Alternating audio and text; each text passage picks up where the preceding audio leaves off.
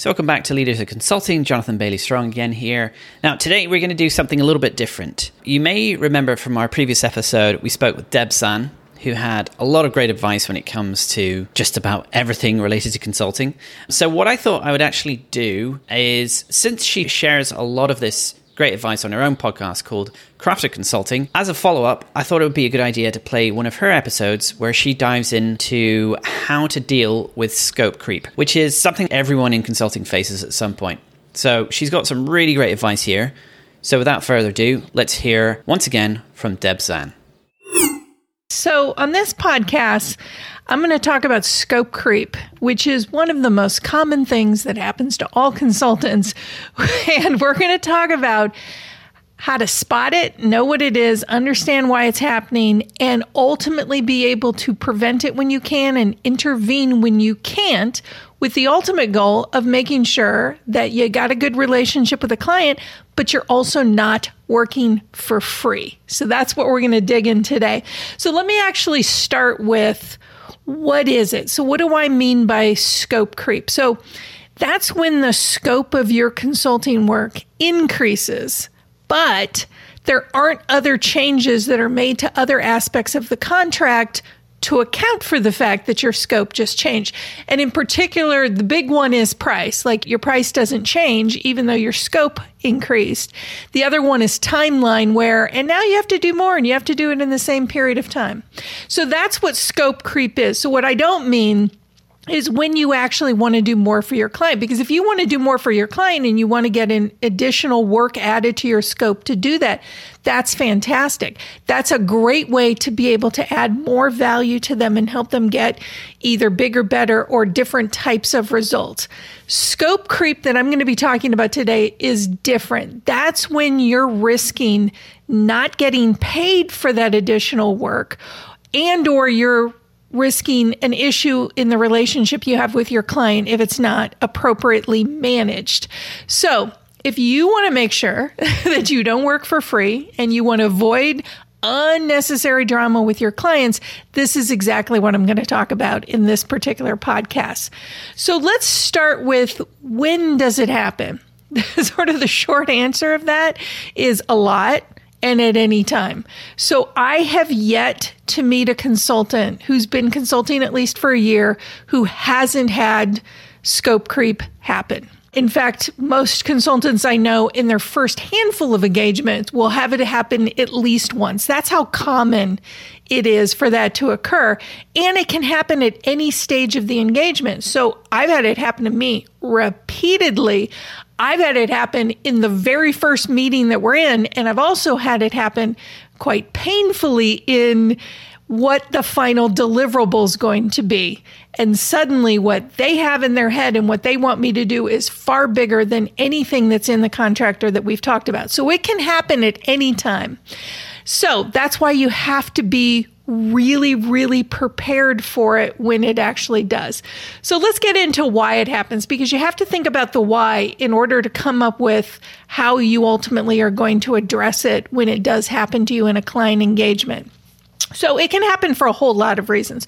So the first and sort of the nicest version is that it's a compliment, right? Like, it could just be that you're doing a really great job for the client and they're like, wow, this is amazing. Now I want more.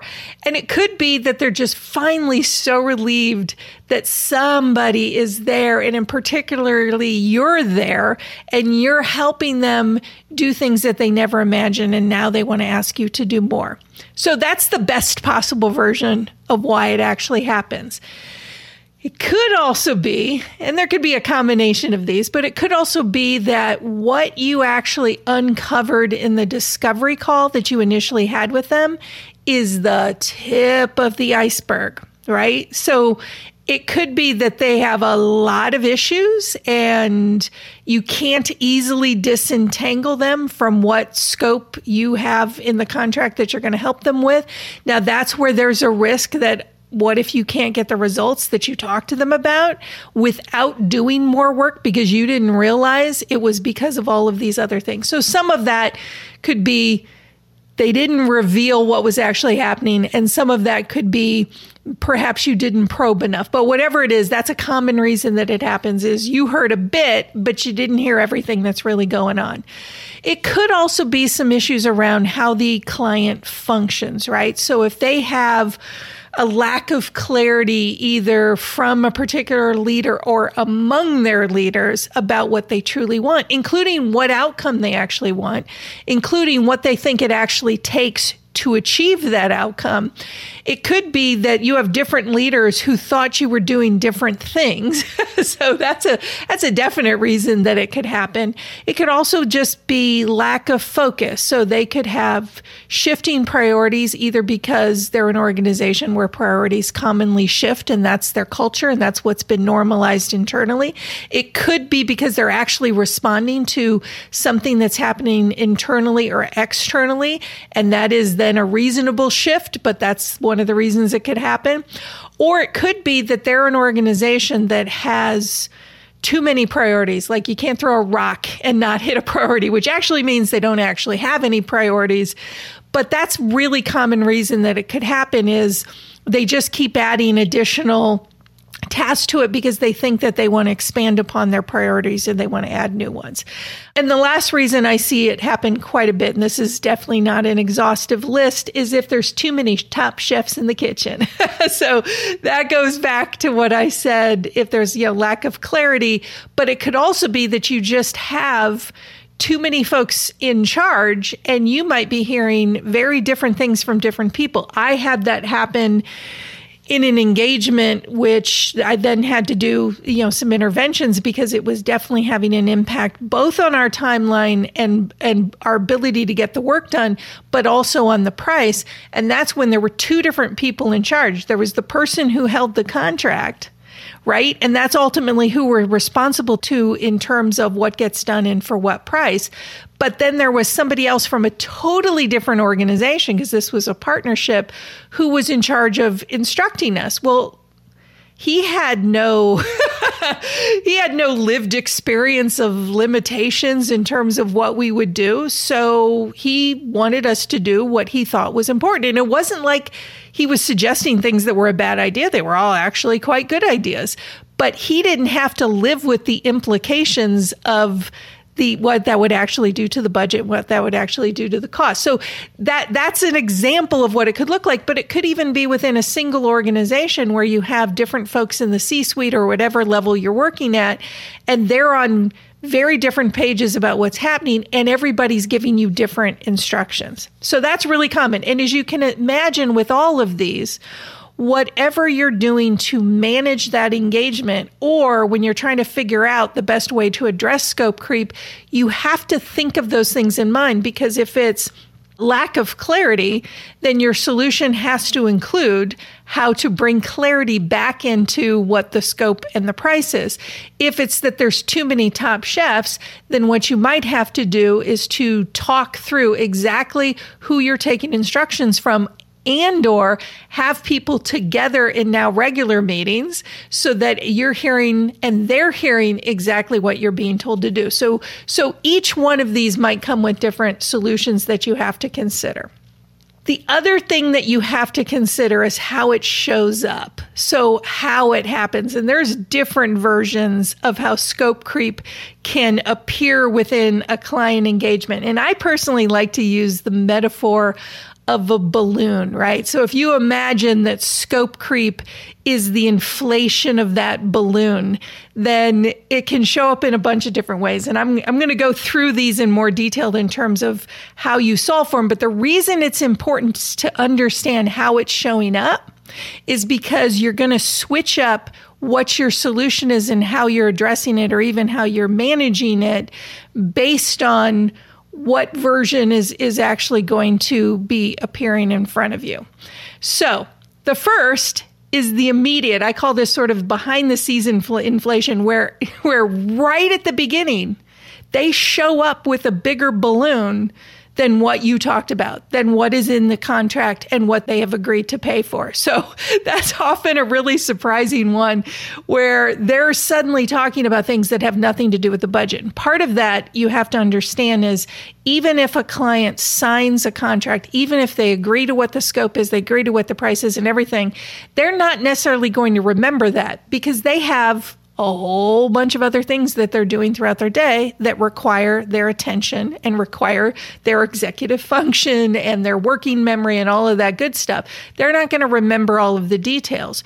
That's part of what your value is and part of what your job is. So that's one way that it can show up is suddenly they show up, they got a bigger balloon. That is not what you agreed to, and now you have to address that. The other version is what I call slow inflation. So this is where, imagine if you have a balloon and you're just going to blow it up a little bit at a time, right? So this is a really tricky one because each blow into the balloon may not seem like a big deal. It's just a little bit. It's not going to matter. You could barely even notice that that balloon got bigger, but cumulatively, it gets much bigger. And this is one of those areas where it's really easy to wake up one morning and realize you have a way bigger balloon than you imagine, and you're now doing work for free if you didn't actually intervene or do anything to prevent that. The other one is, and there's a few more to go, but the other one is rapid inflation, right? So this is often called scope leap, where it's not just like, it goes up a little bit over time, but this is where suddenly just someone is blowing into that balloon really hard and they want to get that thing as big as possible quickly. So that's where suddenly the conversation is about you doing a much bigger scope than what you originally talked about. I have this one happen all of the time. And again, it can be for all of the reasons I listed, but this is a really common one. The other one that can be super tricky is what I call the balloon animal. So you've seen the really creepy clowns. I don't like clowns, but you've seen the folks who make balloon animals, and often it's a few different balloons, but they twist and turn it and they turn it into something. Well, the problem with this version is that every time they twist the balloon, it's harder to see whether or not it's actually been inflated or not. Or they might be adding other balloons. So, they want it to have a really long tail. So suddenly they added another balloon to it. This one can be really tricky because it's not as straightforward as just watching a balloon go bigger. It just happens every time there's a shift and turn in what the scope is or what the timeline is or any other aspect of the project that's going to ultimately impact the amount of work that you're going to be doing. So the last one is, and I hate to say I've had this happen, this can be a painful one, is where the balloon just bursts, right? So you don't even have a recognizable scope once that happens, right? It just exploded and little bits and pieces are all over the place. And the hope and expectation from the client is you're just going to keep on moving forward. But the scope is now completely unclear and uncertain. And I'll talk about that in a moment because that can happen at a lot of different stages. So those are the different versions you can see. And if you've been consulting a while, you might be chuckling or crying or a little bit of both because you've actually experienced these different versions. I've experienced every single one of these and I've experienced them multiple times. So what do you do? So that's the big question, right? So the first thing is you got to get your understanding and your mindset in the right place. Because if you don't do that, you can apply some of the different things that I'm going to be talking about, but it's easy to slide back down into just letting things slip. And ultimately, if you let them slip, you're going to be working for free. So here's what I would say. Unless you're a volunteer consultant, right? That you've made the decision in your life that you want to help people through consulting and you don't need to get paid.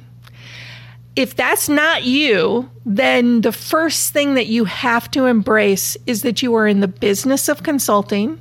And being in the business of consulting, it is fair and reasonable for you to get paid for every single thing you do for a client, regardless of who the client is, regardless of what the pricing model is, and regardless of what your price is.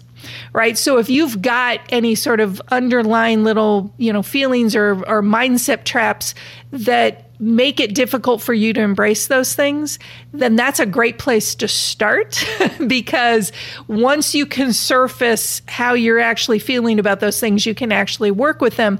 But that's the place to start with it, is that it's reasonable and fair for you to get paid for every single thing that you do for the client. It's an exchange of value. And the truth is that most clients, overwhelmingly most clients, embrace that and they respect it. So most of the time, and I've been doing this for over 11 years, and I got to tell you, most of the time, they are not trying to get you to work for free. When I think of anyone who was trying to get me to work for free, I can count them on one hand and I have fingers left. That's how rare my experience is of that. Now, in your market, that you might have a bigger experience of that, but that's generally what I've seen and what I've seen with other consultants. So they respect that. They understand that they're exchanging their money for the good things that you can help them do and accomplish. They understand that.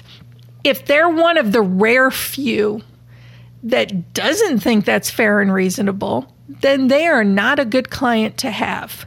Because if they think that at the beginning, they're going to think that the whole time, and they're going to be essentially trying to nickel and dime you the entire time. That is not a good client to have. And even if you stick to your value the whole time and you're constantly doing all of the intervention techniques, I tell you, it's going to be hard to manage that engagement. And I would say it is not worth it. Now, if your clients are like most, again, the overwhelming majority, then the things that I'm going to talk about to do are going to be helpful because they are starting from the place that they understand that you make your living as a consultant and that part of the exchange of value you have is them paying you for what you're going to help them do. So that's the first thing to embrace. The next thing to embrace is prevention is always better than intervention. So there's a number of things that you can do to prevent scope creep from happening. And again, reduce any chance of you getting, not paid to do the things that you need to do or to have, a drama-filled interaction with a consultant. There's a lot you can do to prevent it. If those prevention things don't work, then there's a lot you can do to intervene. But let's start with prevention because that's always my favorite way to start. The first thing you just have to know is, as I said at the beginning, scope creep is common. You are going to encounter it. So I wouldn't wonder if it's ever going to come up. If it hasn't come up yet, you're due. and I don't mean to say that in any kind of an ominous way. It's just how things work, and it's likely going to come up, and it's just a matter of when. It's likely not a matter of if. So preventing it actually starts in the first discovery meeting, right? So when you're first engaging with a potential client, or it even could be a past client and now you're talking about, some new work that you're going to do with them, the most important thing for you to do is to ask questions to try and dig in as much as you possibly can to what's really going on, what they need, how they function and operate, who's going to be involved, and sort of all of those details so that you can put together a scope that's going to be the right scope for what they actually need. So this is where you're trying to get the whole iceberg as much as you can. And you're never going to get all of it. I'm just going to tell you, you're not going to get all of it, but you want to get as much of it as you can. So that's the first thing in the discovery meetings you have to do, is that you have to be the person who's trying to get them to reveal as much as possible. The second thing is to trust yourself. If you see something that tells you that scope creep is likely going to come up, then you're likely right.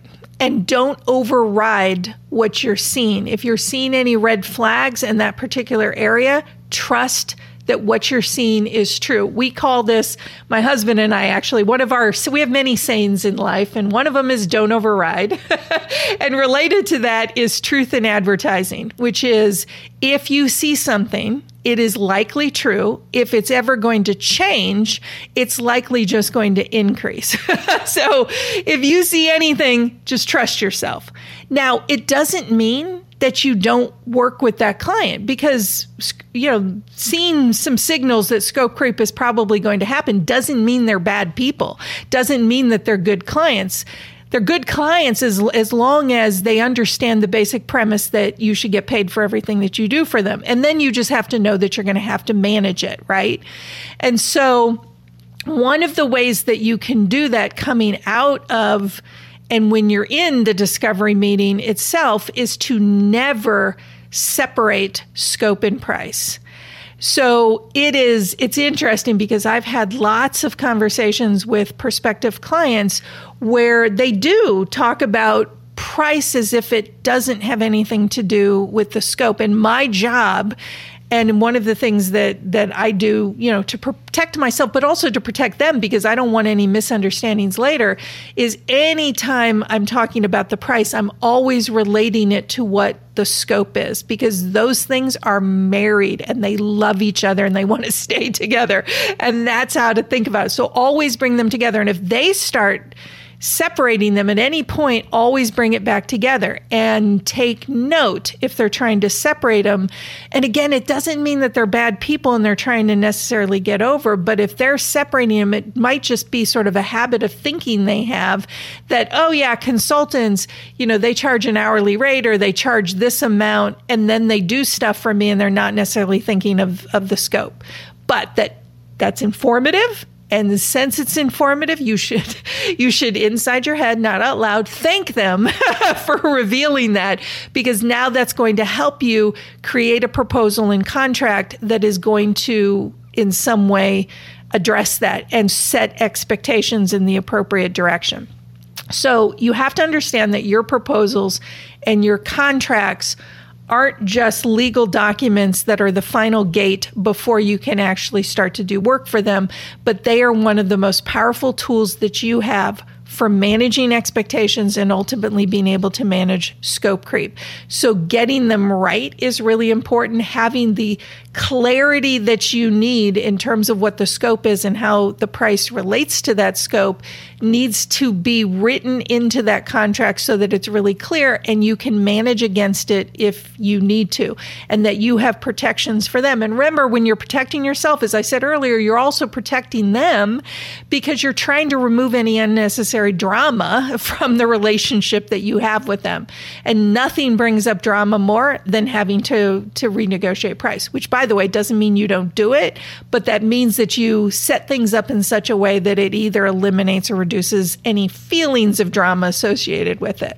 So clarity in your contracts is really important. If you saw something during that discovery meeting that suggests that scope creep is going to be a problem. So, for example, if you were meeting with a few different people and some of the top leaders or the folks that you're going to be working with, they obviously don't agree on what the outcome is, or they don't obviously agree on what you're going to be doing, even if at the end of it they said they did, then that's true.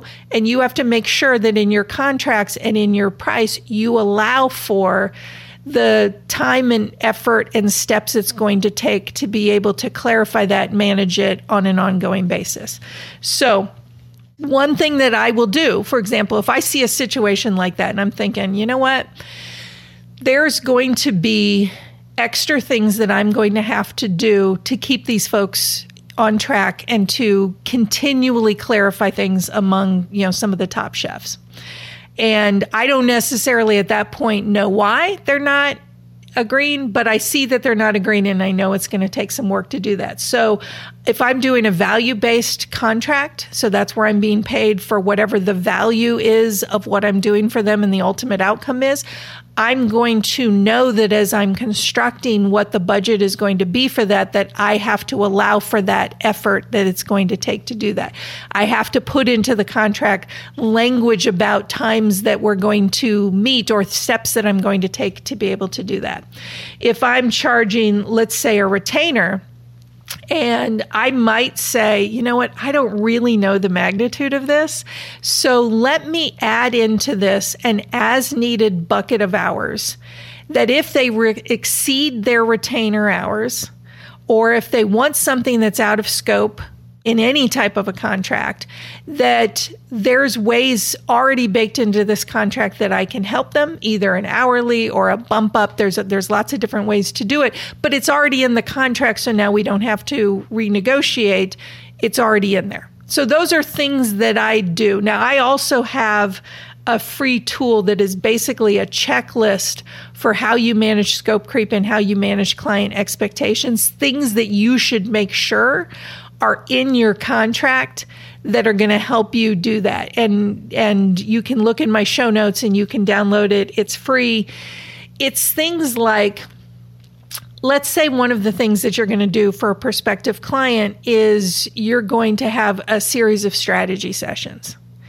Now, you might be thinking those strategy sessions are going to be 90 minutes long. I've done them before. I know I can do them in 90 minutes, even though I see a little, issues that might exist between some of the leaders. I can do that. If you don't specify that in your contract, if you don't actually say there are this many strategy sessions and they're this long, they might be thinking something totally different. They might have internally a different way to do it, or they might have had other consultants that they like to do half-day retreats or full-day retreats, or you're going to have more strategy sessions than they imagined, and they want you to break them up among different departments in this way. So they could have a whole different set of assumptions about what you're doing. So in their mind, this isn't even scope creep. It is to you because you had something else that you priced this based on. And so that's where it can get a little fuzzy at the beginning. And unfortunately, situations like that, you're now saying, well, I didn't think that, and yet I didn't specify it. So it can cause some bad feelings at the beginning. That's why you want to make sure that whatever you put in your proposals and contracts clarifies exactly that type of detail so that you can at least take that stuff off the table. Or if it does come up because the client doesn't remember that it's in there, you have something in a contract that you can manage against. So again, download my free tool. It's going to go through a bunch of what those are. Those are things that I learned over time because they were things that I didn't necessarily put in my original contracts, and then nuttiness ensued. And I then had to deal with it. So let's get into now, with the different versions of scope creep, what ultimately you can do about those things. And again, you have different solutions depending on the different versions that show up. So I'm going to go through those one by one. And again, you still have to go back and you still have to think about why it's happening, because then you might adjust these depending.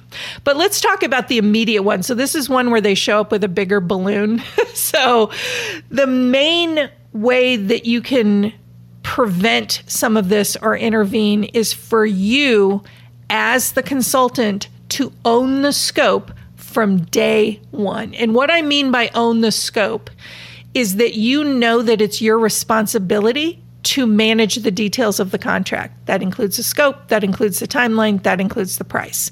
You're who is paying attention to it, and you're paying attention to all of those elements relative to each other. So you're going to own it. You're not going to hope they remember, and you're not going to hope that they're going to pay attention to it. You're gonna know that things could go awry, and even if they don't, it's still your job. So one is own the scope.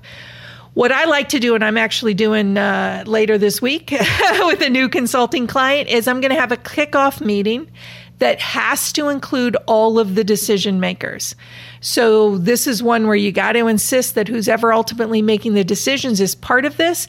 In that kickoff meeting, one of the purposes of it is to ensure that everybody has clarity about what the scope and the timeline is. So everybody knows what we're talking about doing and when we're going to talk about doing it. We're also going to talk about things that are their responsibilities or any dependencies that different aspects of the work might have or that I might have on them, because those things have a lot to do with what ultimately the scope is. So that it is the purpose of the kickoff meeting is to get clarity. There's other things we're going to be doing in that meeting, but that's one of the top ones. And I will actually have it written in front of them for us to go through. So again, I can refer back to that document if anything, goes to the side of that. I am also going to say in that meeting what will happen if the scope changes. So one of the things that my clients actually like about me is that I switch up if it's necessary. So if we had a scope at the beginning, but really to achieve the outcome, we need to make some changes to it, I will do that. But I will do that with an understanding of that may have implications to the price, the timeline, and other things. So I don't just automatically do it. And so I tell them at the beginning, and then I repeat this if I need to, is as we go along, there's going to be a number of things that we aren't necessarily going to know today, or it might arise that we can't anticipate. My goal is to get you the outcome that you ultimately want. If we come to a place where it makes sense to change the scope, then what I will do is I will talk to you about and look at what the implications might be to the budget and offer some suggestions of how we can stay on track so that we can actually make decisions together. So right from the beginning, I'm tying together scope and price, and I'm telling them what I'm going to do if the scope changes. And I do that before the scope changes. Now, again, if they showed up with a bigger balloon, I'm not going to talk about their balloon. I'm going to talk about my balloon. And if they say, which they may, wow, that balloon doesn't look anything like ours, I'm going to say, yeah, let's talk about that. So let's go back to what's in the contract. And if we need to change that, we can change it. But let's go back to what's there. And now I'm owning that scope, and I'm owning everything that's related to that scope from day one. So that's how I handle that. Slow inflation is the place where I see most consultants, including me, I've definitely been guilty of this. This is where you start to lose money. This is the one that's easy to lose money because every single time it happens, it's just a little bit. So the first thing I would say is you have to know that if it happens once, you should just assume it's going to happen again, right? And again, it could be for all and any or all of the reasons that I talked about, but just assume it will happen again. And you want to be the boss of what gets normalized. So anytime you're in any type of relationship, you go through some process where you're normalizing how you actually operate and function together, right? So that's just a regular thing that happens. So you sort of decide what's normal between us. And you may not be aware that that's happening, but that is actually happening.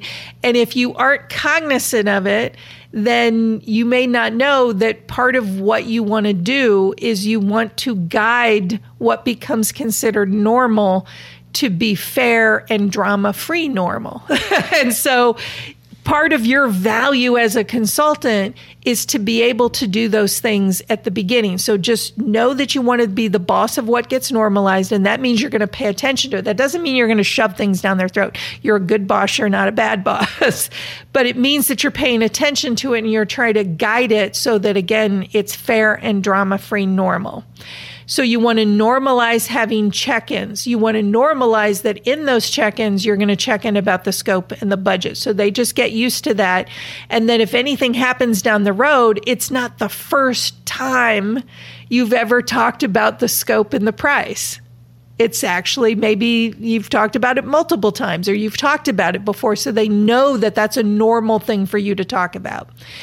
The other thing I would say is never let one increase in scope go by without a discussion with the client, because that's part of the normalizing process. And if you let it go by, you are normalizing with the client that increasing the scope without paying you more is what you do, and that's perfectly acceptable. And if you do it once, you do it twice, and then finally you say something after that, it's going to seem rather abrupt because, well, you said yes to the last two things. And so that doesn't actually help your relationship with the client because you started to normalize things in one way, and then suddenly you switched up. So that cannot feel good on the client side, and it doesn't do you any favors either. So here's what I typically say if there's an increase of any kind, which is I'd be happy to talk to you about adding that, and then I can see what that does to the budget. Now, I, off the top of my head, probably don't know what that does to the budget, not just because I'm bad at math, but I may not know. And so that's signaling to them. You notice that I said, happy to talk to you about adding that. So I am signaling quite deliberately to them that that's an increase in scope. I'm naming it as such. And then I'm tying it to price, because remember, price and scope are madly in love and together forever. So I'm normalizing putting those together, and I'm telling them and I'm signaling to them that there potentially are implications to it. Now, if they are price sensitive or they have a firm budget, you could offer suggestions, and I often do, of how to adjust the scope to match the current price.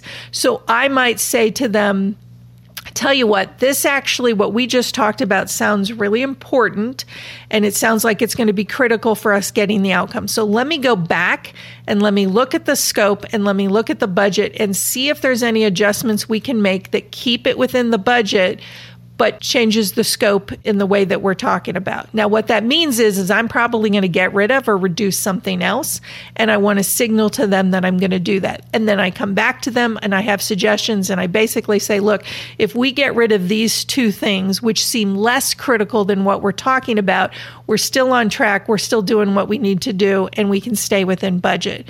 If you want to keep those things, then we have to increase the budget by X dollars.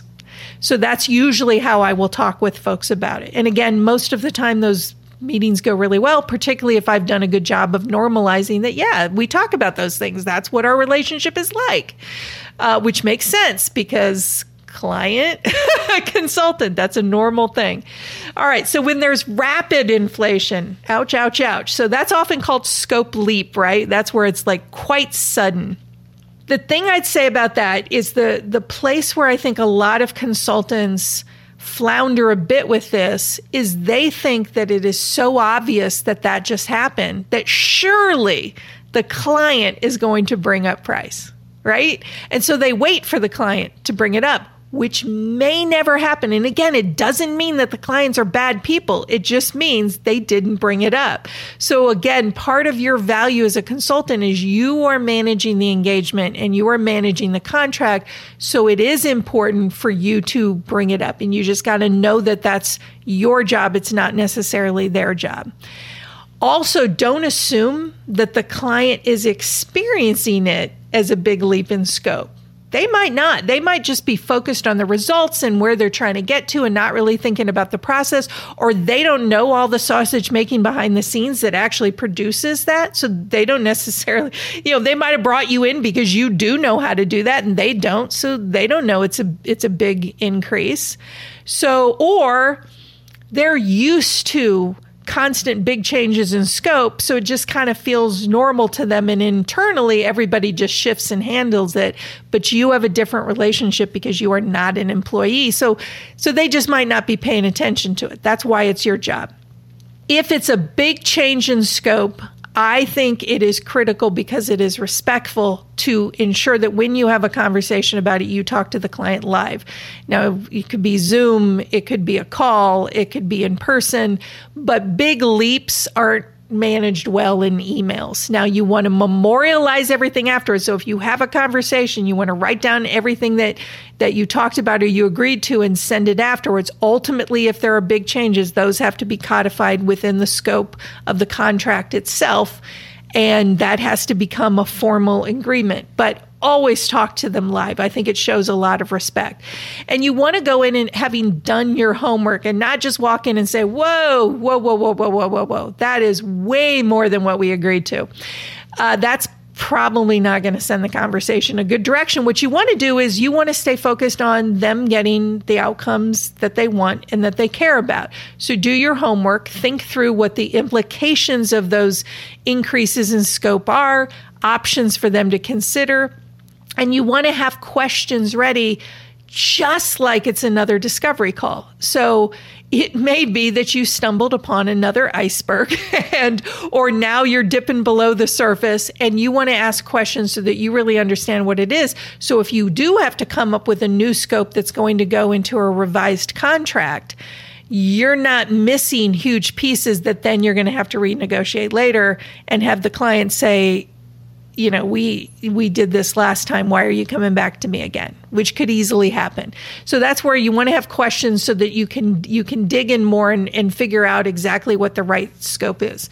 And again, that's not foolproof. Certainly there may be things that even at that time they don't reveal because they don't think to reveal or they don't think that it matters. So do your homework and get ready for that. And then once you're in there and you get past that discovery process of trying to find out what the right scope is, know that you're going to be negotiating after that.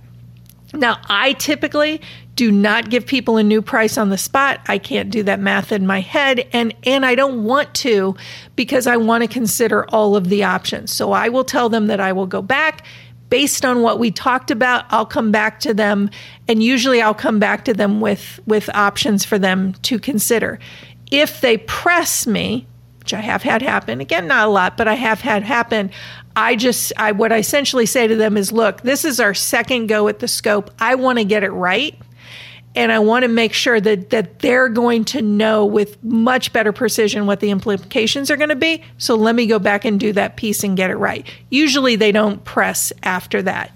And then again, when you're talking to them, never divorce scope and price. Always keep those together. If they start wanting to go through, line by line and start eliminating pieces of the price because they don't think it's important, and you're watching the scope that gets them the outcome start to disappear, that's a problem. I would do what you can to halt that conversation and say, look, let's get focused again on what the outcome is. We'll talk about what scope we think it takes to get to that outcome, and then I can go back and I can see, what options are in terms of a scope that gets you that, plus a price, that pays for that scope. Very, very important. Now, if you hit the balloon animal, so again, this is where the scope keeps going in all these different directions and new things get added. It's kind of the same as the slow inflation, is if it happens once, if there's a sudden turn, assume that it's going to happen again. You want to be, again, the boss of what gets normalized, and you also want to be the boss of the bigger picture. So what is it that they're truly trying to accomplish? It could be that's similar to how I sometimes switch things up when I'm in the middle of an engagement because it's the right thing to do to get them the outcome, or it's responding to something that came up. That's a good thing. If it's just twisting and turning because that's what they're used to doing, or that's, somebody threw it in a different direction and you don't think that's actually going to get them the outcome, then it is important to stop and say, look, let's get clarity about what either gets you on track, or if you truly want a different outcome, now we have to establish a new scope. And then you have to go back and you have to do the discovery process and then a negotiation around that again. But if the balloon keeps turning a bunch of times, it is really important for you to stop, look at the big picture, and then figure out what you need to communicate to them so that they understand if these are good turns, here's the implications of them. If these are not good terms or this are sending us in a different direction, have a conversation about that. And all of that relates to what ultimately the scope will be and ultimately the price. Now, the last one to check in on is when the balloon bursts. And again, this can be immediate. I've had this happen when a leader came in and just popped it with a pin. and it happened really abruptly. I've also had it happen where, it's the outcome of one of the previous versions we talked about, that they twist and turn that balloon animal so much that the whole thing just exploded, that the scope got so big so quickly that it just exploded. So it can happen for a lot of different reasons. The goal is to intervene, obviously, before it bursts. So if it's one of those other versions, use those interventions to make sure this thing doesn't blow up. But if you can't, again, it is then a new discovery process and a new negotiation process, right? You are back to figuring out what it is. What I would not do is just say, oh, okay, well, I guess we really don't have a scope now. Let's just put our heads down and keep working. I've seen that happen repeatedly. The problem is you have nothing that protects you at that point, and you have no guardrails in terms of the client adding or changing things to the scope. So you're really leaving it to hope and chance that you get paid what you should get paid. So what I would do is to think through, all right, well, what do I have to do? Why is this actually happening? And where, do we have clarity about what ultimately is that they want? You may have to redo the contract. Or sometimes, and I've had to do this a couple times, is to say, all right, we seem to be going, off track and not really clear about ultimately what we're trying to do together. And that's fine, but let's take a step and sort that out. So I might suggest an interim addition to the scope, paid, of course, so we have to negotiate the price for that, where my job is going to help them sort out what they truly want and sort out why their scope is just going a million different directions. It might be that I discover that I have to change the pricing model because they're at such an early stage of something, they don't really know what the scope is going to be. They're still trying to figure out where they're headed, and the value of having me there is that I'm going to help them figure it out. And that's why I get hired as a consultant a lot. So what I might do is say, all right, if we can't say exactly what this scope is fully going to be, let's change pricing models so that we can give you more flexibility. So I might switch to a retainer. Now, I still have guardrails, particularly if I've seen that could just be a new way of pricing something that is, unclear, uncertain, and all over the place. So I'm still going to say there's likely going to be an hours limit or some other guardrails attached to that. But I might say, let's then get you the right scope and the right price that is ultimately going to get you what you need, which in this case is clarity in a direction, but I make sure that I'm still going to get paid for what I'm doing for them. And the most important thing is to don't risk just going along with it, hoping it gets sorted out, hoping they get clear about what they want, and assuming it's going to work out, because the reality is in most cases, it's not going to work out in your favor. And one of the values that you can bring as a consultant is to help them get that clarity and take the steps they need to have a scope and have a price and a pricing model that ultimately works for what they're having you do for them. So hopefully this is crash course in scope creep will make you a better, more comfortable, let's say, balloon wrangler so that ultimately you can do what you can to prevent this, but then you can also manage it as it happens along the way. Again, it happens a lot. It can happen at any stage. So the more awareness you have of this, the more skills that you have related to this and strategies and techniques that you can pull out of your toolbox, the better off you're going to be. And you can still have great relationships with your clients and make sure that you get paid for all of your beautiful, wonderful value. So there you go. Thanks to Deb Zahn for agreeing to let us play that. And if you're interested in more episodes like this, I highly, highly recommend checking out her Craft of Consulting podcast, which you can find on just about any player, and also at her website, craftofconsulting.com. She's got loads of other great interviews with other consultants and insanely helpful solo episodes like this that tackle other fundamentals around consulting, like how to write a winning proposal, for example. So that's all for now. Until next time, take care.